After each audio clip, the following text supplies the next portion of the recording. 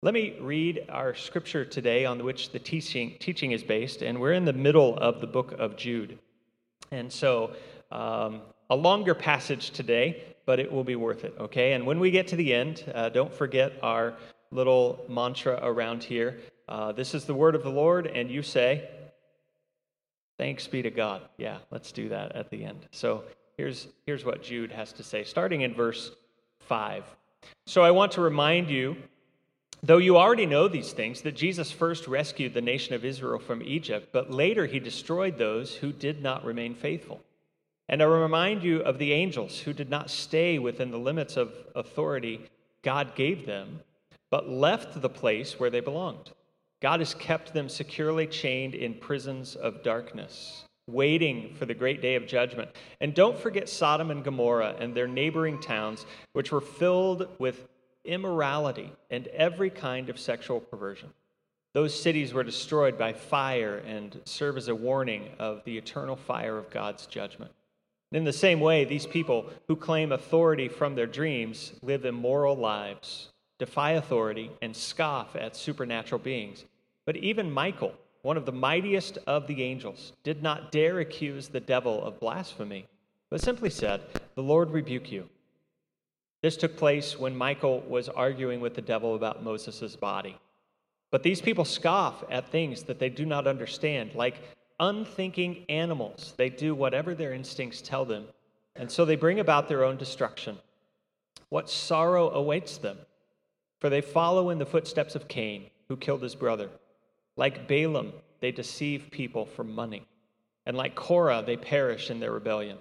When these people eat with you in your fellowship meals, commemorating the Lord's love, they are like dangerous reefs that can shipwreck you.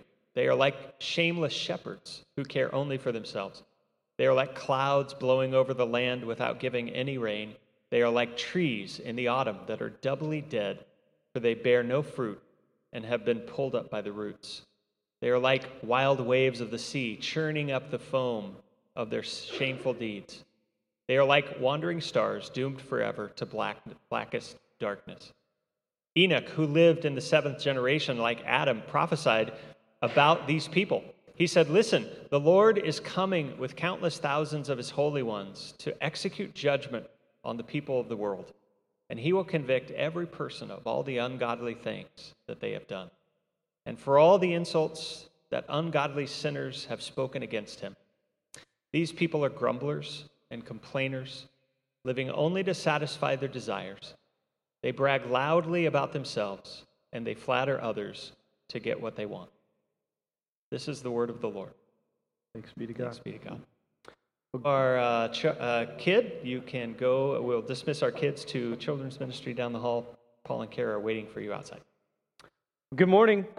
Welcome to week 2 of Trust Issues. You know, a few years ago, the leader of Israel reached out to the Pope and said, "I think it would be a great gesture if we had a friendly competition and we played a round of golf together."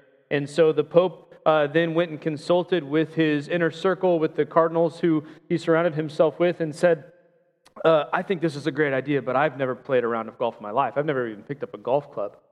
Is there anyone here who could go as a representative and play this round of golf so that the Catholic Church isn't embarrassed?" And the cardinals are kind of looking at themselves, and they look around the room and realize that none of them played golf either. They were totally clueless. They'd spent their life devoted to religious studies and to the service to the church. And so they thought, well, what are we going to do? Because none of us are qualified or capable. And one unassuming cardinal president raised his hand and said, "Sir, there is a very devout Catholic man. His name is Jack Nicklaus.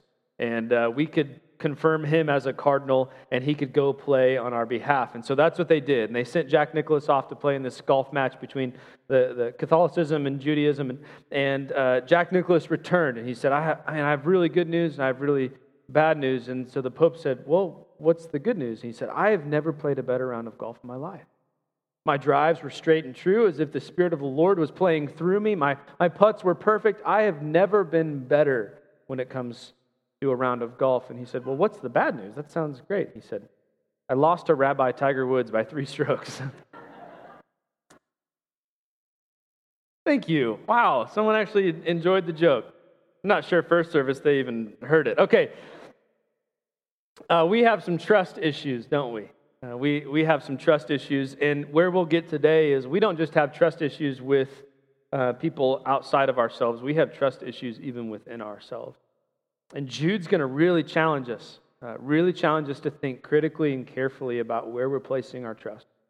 And so we have to jump right into this morning. We got a long way to go. We just read a lot of text. Got a long way to go in a short time to get there. So let's jump right into verse 5. Here's how Jude begins the body of his letter. He says, "So I want to remind you."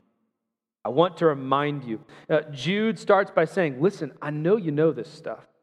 What I'm about to tell you isn't news. It's something you've known for a long time. And friends, we just read some fairly obscure portions of the Bible. And what we have to remember is that Jude isn't writing to us, right? The Bible is for us, but it wasn't written to us.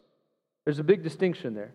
Jude's original audience was a group of Messianic Jews, people who had grown up in Jewish tradition and faith and who had now accepted Jesus as their Savior. And so the Jewish scriptures and other works of literature and oral tradition would have been very familiar to them. It's foreign to us, but it would have been very familiar to them. And so several places in his letter, Jude's quoting from works of literature that are not part of our canonical text. They're called deuterocanonical or pseudepigraphal works of literature.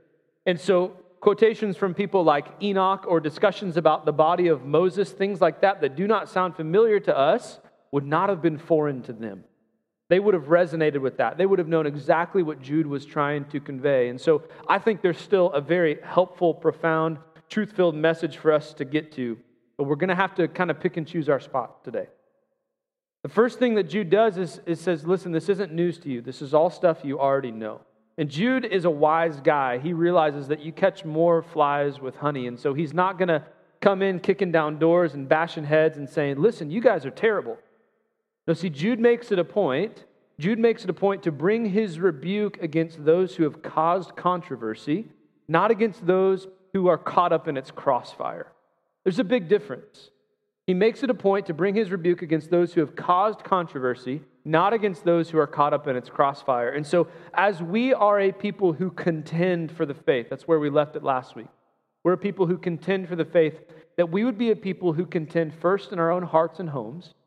And as we contend for the faith, we're more about challenging ideologies than tearing down individuals. More about challenging ideologies than tearing down individuals. That's an important distinction for a church that wants to represent Jesus well. We need to remember that we contend for the faith. Now, Jude will give 3 examples here, right from the get-go, of sins that God has already condemned, things that have existed as part of the story of the nation of Israel and a part of humanity that God has already condemned, sinful behaviors. The first one is this, that God condemns the idolatry and the unfaithfulness of Israel. You'll remember that after the Exodus, this miraculous event in which God leads his people out of Egypt and parts the waters of the Red Sea, that even after that, Israel cast for themselves an idol at the base of Mount Sinai as God was delivering the law to Moses.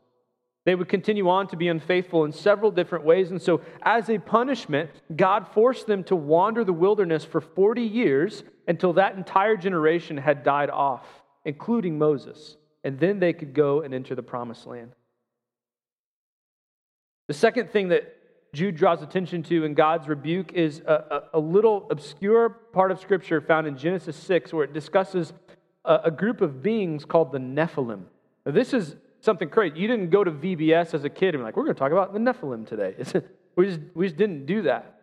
But here's what the text says. In Genesis 6, it says, the sons of God, that's what these Nephilim are called, the sons of God had sex with the daughters of men, and they procreated a different kind of being. That's crazy, right? We don't stand on stage and preach about the Nephilim very much. But Jude wants to make the point that sexual perversion is something God has always been against. That's his main message. Sexual perversion is something God has always been against. And likewise, he groups into this group of 3 Sodom and Gomorrah. Now, Sodom and Gomorrah is probably a story that many of us are familiar with. It's probably the most famous example of God's harsh judgment and rebuke of sin. Sodom and Gomorrah were notorious for being cities filled with filth, with people who were engaged with in sexual acts. And the text says right here in Jude, he says that they were filled with every kind of sexual perversion. And what's important for us, friends, as we sit in a room like this today, is to not look at stories like Sodom and Gomorrah and just assign it to one type of sin. There's a term that exists based on Sodom and Gomorrah, sodomy, right? And we need to be careful that we don't read Sodom and Gomorrah as just a cautionary tale to certain kinds of people. Sodom and Gomorrah is a cautionary tale to all of us because this room is filled with every kind of sexual perversion. There's not a person in here who hasn't been impacted by sexual sin. And so we need to be wise. That Jude's warning is a warning for us, not just for other people, it's a warning for us. This is activity, this is behavior, these are things, these are sins that God has condemned. He's never just been okay with it. God has never been someone who's just let sin slide, who just lets it continue on. He's always gone after it, tearing it out by the root. He's never been indifferent towards it, and God is not now suddenly okay with sinful behavior. You'll remember that this false teaching, this ideology that these teachers wanted to circulate was one of dualism. It was the earliest form of a way of thinking called Gnosticism, and the teaching went something like this, that because the body and the spirit are separate, whatever happens in the body has no impact or influence on the spirit. And so you can go do whatever it is that you want with your body and indulge in whatever kind of fleshly desires as long as you worship God in spirit. And friends, we know this isn't true. Based on our own lived experience, we know that our spirit and our physical bodies are deeply intertwined. What happens to us physically has a profound impact on who we are spiritually. And so what Jude will challenge us to understand right from the get-go is that God has always been a God who condemns sin. It has ruined his world, and he is out to get it out. But Jude also helps us realize that the world isn't suddenly worse than it's ever been. It's easy to get to that point in our thinking where we turn on the news or we open our news app and we read or consume different sorts of material and media and we think, man, things are bad. Man, this is crazy. When did the world get so bad? And I'm here to tell you, and Jude is too, that the world has always been bad. It's always been full of filth. It's always been full of sinful people. It's not worse than it was. It's always been bad. And it's always needed Jesus. And there's some hope in that. We're not in a worse position than the world was thousands of years ago. We're just in the same one. And Jesus has always been the answer. Now, I believe in our text this morning, there are a few key verses that we need to highlight as a way of navigating our way through these scriptures. The first is verse 8, Jude 8. Here's what he says. In the same way, these people, he's saying, in the same way of Israel's unfaithfulness, the rebuke of the Nephilim and the rebuke of Sodom and Gomorrah. He's saying, in the same way, these people who claim authority from their dreams live immoral lives, defy authority, and scoff at supernatural beings. Friends, I think as we journey through the text this morning, there are three dangers that we need to avoid. Three dangers that we need to avoid. And the first one is this. We need to avoid the danger of falling or succumbing to individual revelation over corporate interpretation. Falling to the danger of individual revelation over communal interpretation. Jude very affectionately calls them these people, right? These people have this line of thinking. They derive their authority from dreams. Now, Scripture has been discussing and teaching us about dreams and visions, and certainly this is part of God's revelation to man. We read about this in stories like Joseph and Daniel and in the time of Jesus, and even Peter himself had a vision from God that declared all animals were now safe to eat. Dreams and visions are part of how God communicates with his people, but this is an important facet of that. That God's message is always consistent with his character. God's message is always consistent with his character, and it should be easy for us to check, right? Jude starts out by saying God has always condemned behavior like this, and so some new revelation to a specific individual does not now make these things okay or permissible. Just because someone has a dream doesn't mean they can change who God has always been. So every message we encounter must be now distilled through God's word. We have to look at it through the lens of Scripture in order to deem if it's appropriate and good and helpful. And this ability to discern who is true and who is false has never been more important than today, because anyone and everyone can have a platform. They can post whatever they want, tweet whatever they want, blog whatever they want, produce and promote a video about whatever they want. Lots of different people have lots of different opinions, and they share them constantly. This idea of individualism is lauded and applauded in our culture today. The more unique your story, the more subjective your ideology, the more celebrated you are. The more you are, the better you are. Now we might come to a text like Jude and think, who are these false teachers? If we were to apply the template of Jude on our own world today, who would we identify as false teachers? And I want to present to us just the idea that a false teacher can be anyone who is a thought leader. Anyone who is a thought leader. And there are three, what I think are potentially dangerous kinds of thought leaders prominent in our culture today. They are the pastor, the politician, and the public figure. The pastor, the politician, and the public figure. In the mid-'80s, Daniel Wegner, who was a psychologist and social researcher, came up with a term that he called transactive memory. Transactive memory. And it was the idea that we store information in our own minds. We know how to do certain things and execute certain tasks, but we store information in the minds of other people as well. And the best explanation of this is that if you're in the room with your spouse today, there's one of you that knows how to operate the remote for your TV. And the other one knows that your spouse knows how to operate the remote for your TV. There's one of you who knows how to pay the bills and what all of them are, and there's the other one that knows, my spouse knows what all of our bills are and how to pay them every month. There are certain things that we don't force ourselves to remember or to think about because we know someone else close to us knows those things. And here's what's dangerous about transactive memory is we've started to do this now with thought leaders, where we adopt wholesale the ideology, the teaching, the leading from these people, even if we haven't navigated it fully. We store information in their minds and we rely on them to tell us what is true and good and helpful. And a lot of the times they're not faithful to the Scripture. Now, the first is this, the pastor. Now, what I don't mean is someone who's connected to the local body, especially someone like Dusty or Paul who have been with you and doing life and ministry with you for decades now. That's not what I mean. But there is a kind of pastor in our culture today, a celebrity pastor, who is growing a massive following. And they have a lot of clicks and views and likes, and they have their own TV channels and all these kinds of things. I'm not saying these people are inherently sinful or bad or should always be tuned out. I'm just saying we need to be wise. And we need to be really familiar with what the Word teaches so that we can understand whether their message is correctly applied.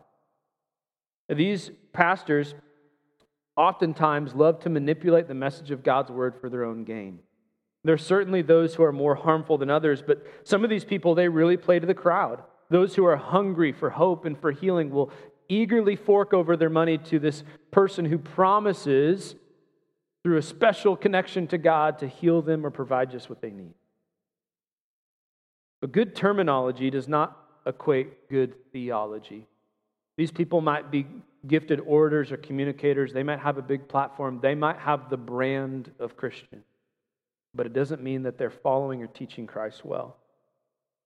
In Galatians chapter 1, Paul will challenge the church much in the same way that Jude does, where he says, I'm astonished that you're so quickly deserting the gospel that we taught to you. I'm astonished. And he'll go on to say, not that there is another one, but some of us are being duped.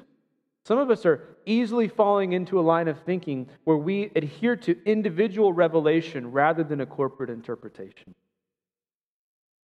The second dangerous version of a thought leader is a politician. Everybody ready to get their feelings hurt? Take a deep breath. Let's talk politics in church together, okay? People who run for public office do a lot of thinking for us. And it's never been more evident than this last election cycle where we jumped into one camp or the other. It was this guy or this guy, and we adopt wholesale everything about that person, even if that's never who we've been before. we now suddenly join one of these tribes. We're often so easily persuaded by a few buzzwords or phrases that tickle our ears, statements like God bless America and pray for our troops, which are good things. But it doesn't make the person saying them a good representation of Jesus. Politicians parade around Christian leaders in order to promote their own platform. I'm reminded of Jesus' words in Matthew 15, where he quotes the prophet Isaiah. They honor me with their lips, but their hearts are far from me. Their worship is a farce. They teach man-made ideas as commands from God. Friends, we need to be wise about who we're listening to, about who we're allowing to do our thinking for us. And I know politics are big and scary, and there's a lot that goes on there that we don't understand and can't navigate on our own. Just need to be wise. Who am I allowing to do my thinking for me? Are they in line with God's word? Do they check out when it comes to who Jesus is? And friends, what's scary to me is generally, as Americans, we're impressed with charisma and not character. Generally, we're impressed with charisma and not character, and therefore, we fall victim to a lot of different people's ideas. In 1933, Adolf Hitler declared Christianity to be the national religion of Germany, and the German Christian church was born. Hitler and the Nazi leaders thought that the cross was a symbol of weakness, and therefore they replaced crosses throughout all of Germany with the banner of a swastika, which now hung in the German Christian church. Leaders in the German Christian church, ministers, had to swear an oath of fealty, not to Christ, but to Hitler. Hitler wore the brand of Christian, but his beliefs were nowhere near what Christ's were. Now, this is not a dig at any one politician or party, and before you sit there and receive this and think, well, this is so true of them over there. Friends, this is true of all of us. We fall right in line to one person's thinking, an individual revelation that has nothing to do with the corporate interpretation of God's word. We need to be wise. The final version of a thought leader that we need to be wise about is the public figure. Actors, singers, athletes, performers, social media influencers, entrepreneurs, businessmen and women, social activists. Every time we open that app or click on that page, read that blog, watch that video, we are being discipled. We're bombarded with subjective thought, and we're being instructed what to think. And if we don't carefully consider what we are consuming, we will be consumed by it. The tragedy here is that we'll justify our own lifestyles, our choice of words, the way we act towards other people who don't agree with us, all based on what this leader looks like.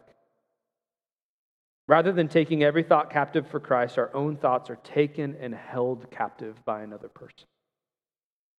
No matter who the individual is, the issue here is that these people are not Jesus. Celebrity pastor, politician, a public figure, none of them are Jesus. And we need to be wise about not centering our whole lives, not building our theology, or framing up our worldview based on what this one person thinks. That's just an individual. Isaiah chapter 2, verse 22, the prophet writes this, "Don't put your trust in humans. They are as frail as breath." When I was in college, I worked at Walmart for a season, and one of the things you had to do at Walmart, one of the pieces of training that we went through was how to spot counterfeit bills. And there were some simple things you could do. You had a marker at your little cashier station. You could mark the high value bills, 50s, 100s, etc., and see if they made a smudge or some kind of mark. But the easiest way to tell if a bill is counterfeit, does anyone know what you do? You just hold it up to the light, right? There's a watermark there. And friends, life can be crazy and messy, and there's a lot to wade through and navigate, but let me just tell you this. When it comes to people who want to lead your thinking, a pastor, a politician, or a prophet, the most simple thing you can do is just hold them up to the light. What do you see? Do you see Jesus in them? Do you see them leading you to look more like Him, to be more compassionate, more service-oriented, more generous, more kind, more caring, more kingdom-minded? Just hold them up to the light, and you'll see them. The extreme danger here of individual revelation rather than communal interpretation is not something we're necessarily cognizant of. Because these individuals oftentimes will claim to have some sort of special revelation. And this is to the extreme. The most extreme version of this is like a cult leader. Someone who claims to have a special revelation from God that only they know how to interpret, and so they can communicate it to the masses and they can lead everyone in what is right. For the Branch Davidians, it was David Koresh. For the Nexium cult in New York, it was Keith Raniere. For the Manson family, Charles Manson. For the People's Temple, Jim Jones. For Heaven's Gate, Marshall Applewhite. That list just continues on and on and on. And what startles me is not that there are crazy people in the world with crazy ideas. Listen, I've met some of you, okay? That doesn't worry me. What worries me is this. There are so many people who just jump in with a full head of steam right behind these people. How do they gain these kinds of followings? Why is there so much traction there? Each of these persons claims to have a special revelation that only they know and understand. And hear me in this, hear me well. Our obsession as a culture with celebrity pastors, politicians, public figures has become, for lack of a better term, cultic.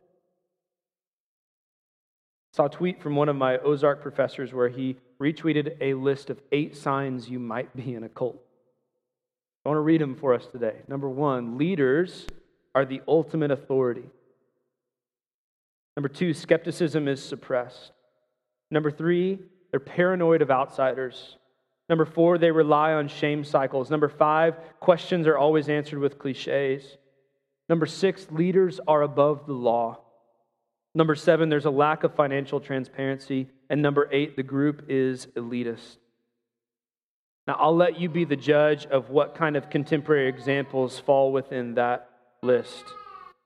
And I think all of us in the room would say, I'm wise enough not to fall into a cult. I'm wise enough in my own head. I'm smart enough. I got a good head on my shoulders. I'm not going to follow someone's leading like that. I'm not going to drink the Kool-Aid, right? But I don't think that's the most clear and present danger for us as Christians today. Because we live in a culture of hyper-individuality. Everything is about the individual. It's this premise that whatever the person feels right is right. And no one can tell you how to be you because you're the only person who knows you. And Christians have become way more informed by a meology than a theology. This is made no more evident than when we sit around in a circle and we study God's Word together, and when it's your turn, you say something like this, and I've said this too, this is what this verse means to me. And now, all of a sudden, we've made ourselves the main character of God's Word. We've made the Scriptures about us. We've made them subjective. And now we're looking at God's Word through the lens of me. What does this mean for me?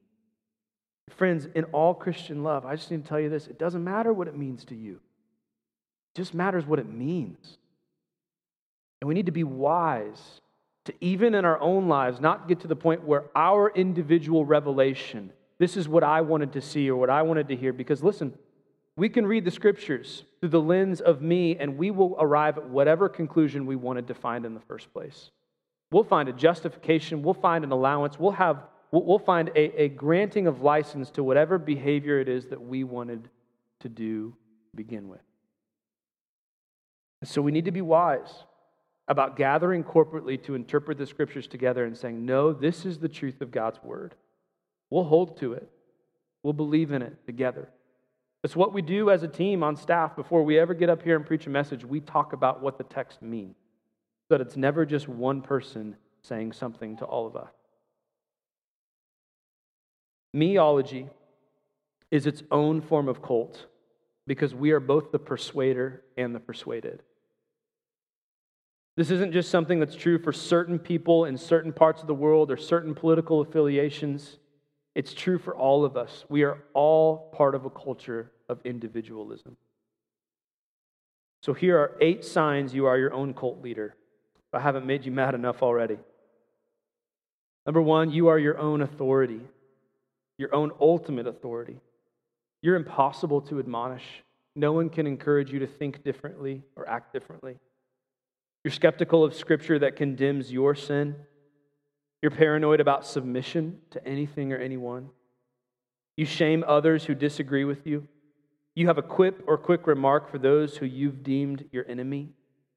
You are the exception to the rule. No amount of money is ever enough, and no one is as important as you. Friends, I think all of us would say we're wise enough not to fall into a cult someday. But I think there's a lot of us who need to look at our life through the lens of me and examine ourselves carefully. Have you become your own God? Have you made yourself the ultimate authority?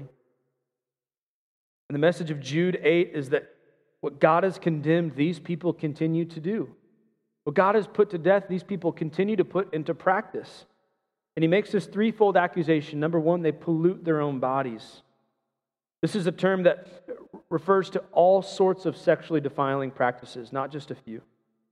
Number two, they reject authority. They disregard the lordship of Christ. They want all of his salvation with none of their submission. And number three, they scoff at supernatural being.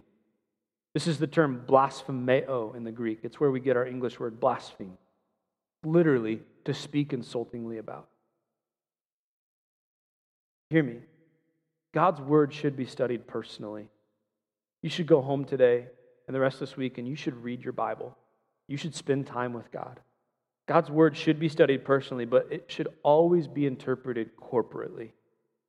We must be wary of individual revelation, whether it is from other people who would seek to lead our thoughts or whether it's even from our own selves who are seeing something in God's word that isn't actually there. Second danger we need to be hyper aware of is this: that we can quickly become a people of instinct rather than instruction. In Jude verse 10, here's what he says: these people scoff at things they do not understand, like unthinking animals. They do whatever their instincts tell them, and so they bring about their own destruction. They bring about their own destruction. Now, acting instinctively seems authentic. Seems like that's the real you. It's what naturally came out. That's me. That's who I really am. But it's actually to our detriment. Generally, we're acting instinctively when we're filled with emotions. And I heard a really good quote this week from another preacher. He said that emotions are great passengers and terrible drivers. Emotions are great passengers and terrible drivers. We need to be wise about what it is that's leading us to where we're headed. And in a culture built on acting instinctually, we're also a culture of impulsivity. Everything about our culture is impulsive. There's a button on the Amazon page called one-click pay. And in one click of a button, your credit card information already loaded in there, address, everything is already there. In one click, you can have that item at your house in 2 days or less. The decision you have to make on Netflix isn't, do I want to watch another episode? It's actively telling Netflix, I don't want to watch another episode. It just keeps them churning. It'll populate the next one automatically. McDonald's will supersize your combo for only 40 more cents. Google will populate the search bar before you're even done typing in the thing that you wanted to look up. And now all of a sudden you're on a weird part of the internet looking up, I don't know, nursery rhymes written for animals. It gets weird real quick. YouTube will suggest 3 new videos right as you finish the one that you went to watch in the first place. And social media platforms are built so that you never leave them, so that you always scroll. There's always something else to see. And there's always that one more video, that one more comment, that one more article that you need to read. Our world sets us up to live instinctually and act impulsively. I said this line in the first 2 services. It may not be true of them. I know it's true of this service. We probably pick this item up about 50 times a day for no reason at all. No buzz, no chime, no anything. We just pick it up because we feel like we're supposed to. And all of a sudden it's like, why did I pick up my phone? Why did I open it? Because we are now taught that everything happens here. And if we're bored or angry or worried, we just go here right away. Whatever we are devoting our time to is discipling us. Whatever we're devoting our time to is discipling us. And here's what Jude says about these individuals, that they scoff at things they don't understand. Rather than being wise and being made aware of things, they just scoff at things they don't understand. And if you want a convenient way to disregard instruction, to just ignore it entirely, it's simple. You just insult it. If you want a convenient way to ignore instruction, you just insult it. Now, this is true in the backyard as a little kid, right? Johnny, go jump your bike off the ramp. No, my mom said I'm not supposed to. Well, your mom's dumb. Oh, I don't want a dumb mom. I guess I'm going to go jump my bike off the ramp, right? That one little insult just pushed you over the edge. If you want a convenient way to disregard instruction, just insult it. And friends, this is even more true of us as adults. Think about the past several presidents, not just a few, several. We've only gotten more partisan, tribal, and vicious. We don't want to be subject to the authority of someone that we don't like, and so what do? We insult that person. It doesn't matter which side of the aisle you sit on. The other half of the country is hurling insults at the individual that God's word, hear me, commands us to honor. It's not optional. It's not up for subjective interpretation. It is the objective teaching of God's word that we would honor our rulers and authority. And because we don't like that person, we insult it and therefore easily sidestep the instruction from God's word. Jude says these people are like that. These false teachers who want to lead you into a harmful ideology and a cancer that will kill the church are leading people to insult things that they don't want to respond to. And in line with the impulsive nature of instinctual, unthinking animals, Jude will give 3 examples then in verse 11. He says, like Cain, like Balaam, and like Korah. Cain, who killed his brother impulsively because he didn't like that God responded favorably to Abel and not him. Balaam, who used moral entrapment for financial gain. And Korah, who led a rebellion against Moses and Aaron because he didn't like that God had appointed them as leaders. All 3 of these examples, God destroys and dismisses. Satan worms his way into our hearts and minds by getting us to insult instruction. And if he can get us to insult the instruction that we receive from the world, then he can easily do it with God's word. The question, did God really say, is not just something that Satan said in the garden. It's the phrase he repeats to all of us over and over and over again. A worming into our minds to get us to call into question everything that we believe. God's rules for sex are antiquated. Certainly they need to be updated. God is a vindictive tyrant. Can't be good. God's just after your money. Can't be trusted. God doesn't understand my situation. I'm unique, I'm special, I'm different. And so what God's word teaches, I don't need to respond to because I am the exception. When we live like unthinking animals, we will live impulsively, immaturely, insatiably, idolatrously. But when we submit ourselves to the instruction of God's word, we will live in accordance with it. We'll have integrity, stability. We'll live contentedly and commendably. Friends, our instincts are infected. There's not a person who sits in one of these seats who doesn't have sin in their heart. And the Bible teaches there's a war of the flesh against the spirit that God placed in our heart. Your desires can't be trusted, mine either. That's why we need to respond to God's instruction. Why he's given us a good book to follow. Because our instincts are infected. I love this quote from Martin Lloyd-Jones. He says this, don't listen to yourself. Your feelings will fail you. Don't listen to yourself. Talk to yourself. Some of us in the room have been called crazy people are thinking, yes, I talk to myself. We should. One of the reasons we memorize Scripture is so that we can repeat it to ourselves over and over again. We can remind ourselves what's true in the face of what might lead us to falsehood. The third danger is this, that we might be tempted to live under the guise of ignorance rather than in awareness. We might be tempted to live in ignorance rather than awareness. Here's what Jude says about these people, he gives these 6 metaphors that they are reefs on which you will wreck. They're shepherds who only feed themselves. They're clouds without rain. They're trees without fruit or root. They're wild waves of the sea. They're wandering stars doomed to blackest darkness. And now, these metaphors are rich and robust. I wish that we had time to get into them today, and we just don't. Here's essentially what Jude is saying, that these kinds of thought leaders always promise and never provide. What they're inviting you to do, the kinds of activities that you're invited to participate in, or the way of life that you're encouraged to model, it's a promise, but it will never provide the satisfaction that you desperately seek. Living more individually and impulsively only leads to catastrophe. Your life won't be better when you become your own boss. You won't feel more fulfilled when you indulge that sinful behavior that's been calling you and whispering to you in your ear. Your life only gets better when you invite Jesus into it. And so finally, in verse 15, we'll land the plane here.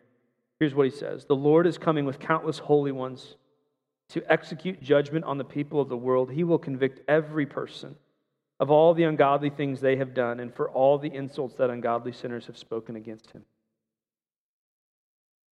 Judgment is coming.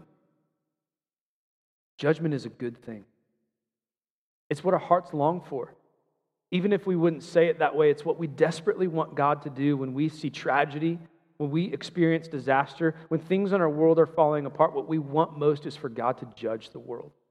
God, set it right again. Bring your justice into it. We desperately want that. But the troubling part for us is that the text teaches that God is returning to judge every person. And in our culture today, we love to blame shift. We like to point fingers and pretend as if we certainly couldn't ever be held responsible for that decision or remark or activity. I was just following the example of this person. I was just following the leading of this person. And what the text tells us right here is that every person will be judged. Every person is responsible for their response to Jesus. So whoever you're following today, if it's not Jesus, it won't cut it. See, ultimately the case that Jude has been trying to build by listing these examples of sin and talking about who these false teachers are and the kind of lives that they live, ultimately what he's saying to us, and here's the sermon in a sentence. If you hear nothing else today, walk out knowing this. If you want to be your own God, you're going to have to solve your own problem. If you want to be your own God, you're going to have to solve your own problem. And there is a problem that every single one of us faces, and that is the problem of judgment. And you can face it on your own. God will not force himself on you, but I'll assure you of this because I know you are like me. The case for the prosecution is good. It's strong. And if you want to, you can have the best defense lawyer that has ever existed. His name is Jesus. He's never lost a case and he never will. And what Scripture promises us, the beautiful promise of God's Word and the beautiful teaching of our faith is this, that when we accept Jesus, he acts on our behalf. And when we stand in judgment before God one day, Jesus literally stands in front of us. And so when he looks at us, he doesn't see our sin, he sees his Son. And we are welcomed into God's family because of what Jesus has done. And so when we submit to him joyfully, glad, willingly, Jude calls himself a slave of Christ because he loves that identity. I'm bound to him. I'm tethered to him. When we submit to Jesus, we have a good defender. If you want to be your own God, you'll have to solve your own problems. And if we want to live in a culture of individuality and look at life through the lens of meology and decide this is what's right for me because this is what feels right, listen, it just won't be right at the end. If you want to be your own God, you'll have to solve your own problems. But all you have to do is welcome Jesus in. There are a lot of leaders who cannot be trusted, who shouldn't be trusted. A lot of thought leaders who would want to lead us away from God's word, and we just need to be wise, church.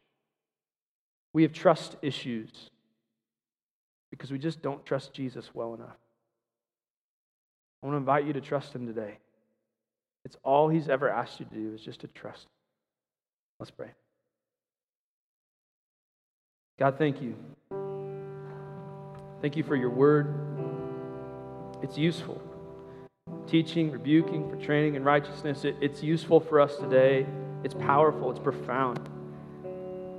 God, there's not a person in this room today who shouldn't receive your word and be cut to the heart. So would you give us a spirit of humility? Help us not to put up walls and be combative about something that your word teaches that we don't like. Would we just be a people who say, yes, Lord, I trust you. The way that my flesh would lead me will lead me to failure. And so, God, I just want to submit and surrender to you. I have nothing on which to stand, and so help me to stand in you. God, would you lead us in your spirit today to be a Jesus people? It's in his name I pray. Amen.